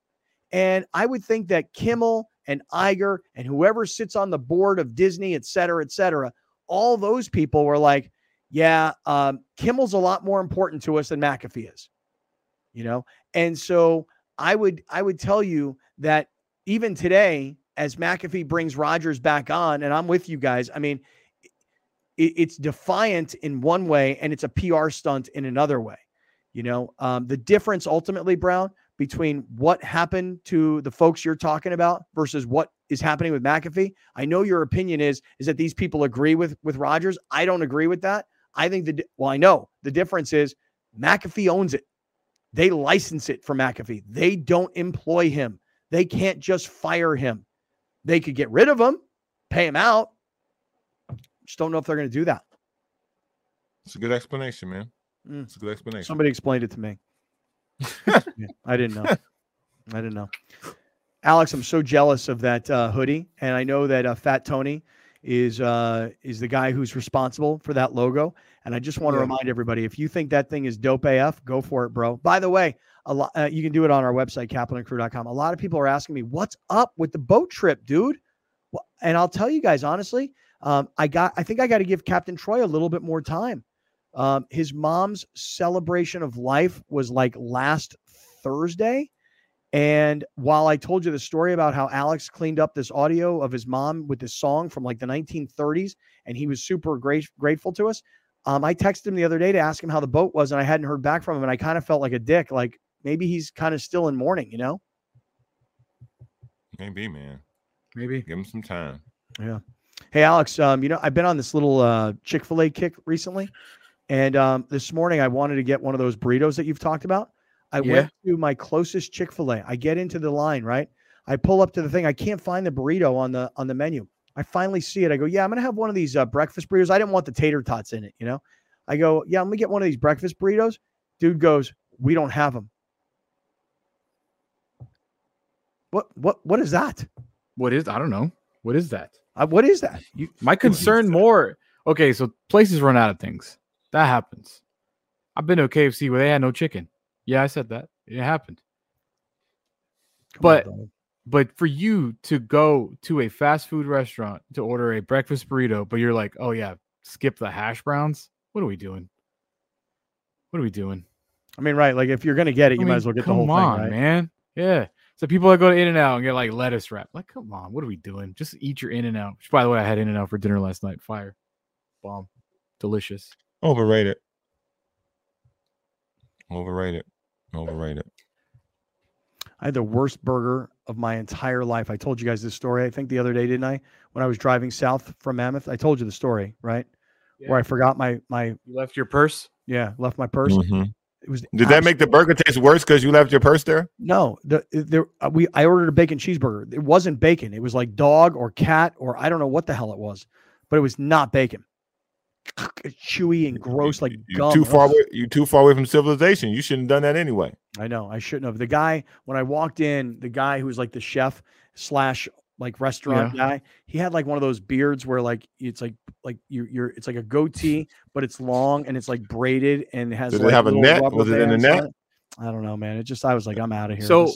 So when you're driving through the middle of nowhere, California, or you're driving through, the middle of nowhere of the country, this is when you go to Burger King. Mm-hmm. That's when you go to a trusted national brand. A chain, brother. Yeah. Go to a chain when you're in a situation like that. That is not a time to go to mom and pop. Because that's how you end up in Texas Chainsaw Massacre. I thought about it Also because this was a weird place. I said, where's the bathroom? They go out there. It was like in a little mobile home, and it was like a toilet and a shower, and it was like for hotel guests only. I'm like, what hotel? And there were like these mobile homes and these teepees. And I'm like, what the fuck, man? You still ate there, huh? You sat down and you were going to use your credit, and you used your credit card there. I know. Yeah, there's going to be a Scott Kaplan out in the middle of Central California somewhere rolling buying RVs. Yeah. All right, listen, we got to go. Like a bacon cheeseburger in the middle of nowhere, man. Yeah, we're back tomorrow. We'll have all of our NFL picks. We'll get, who knows what's going to happen between now and tomorrow with all this news. Until then, much love and peace out.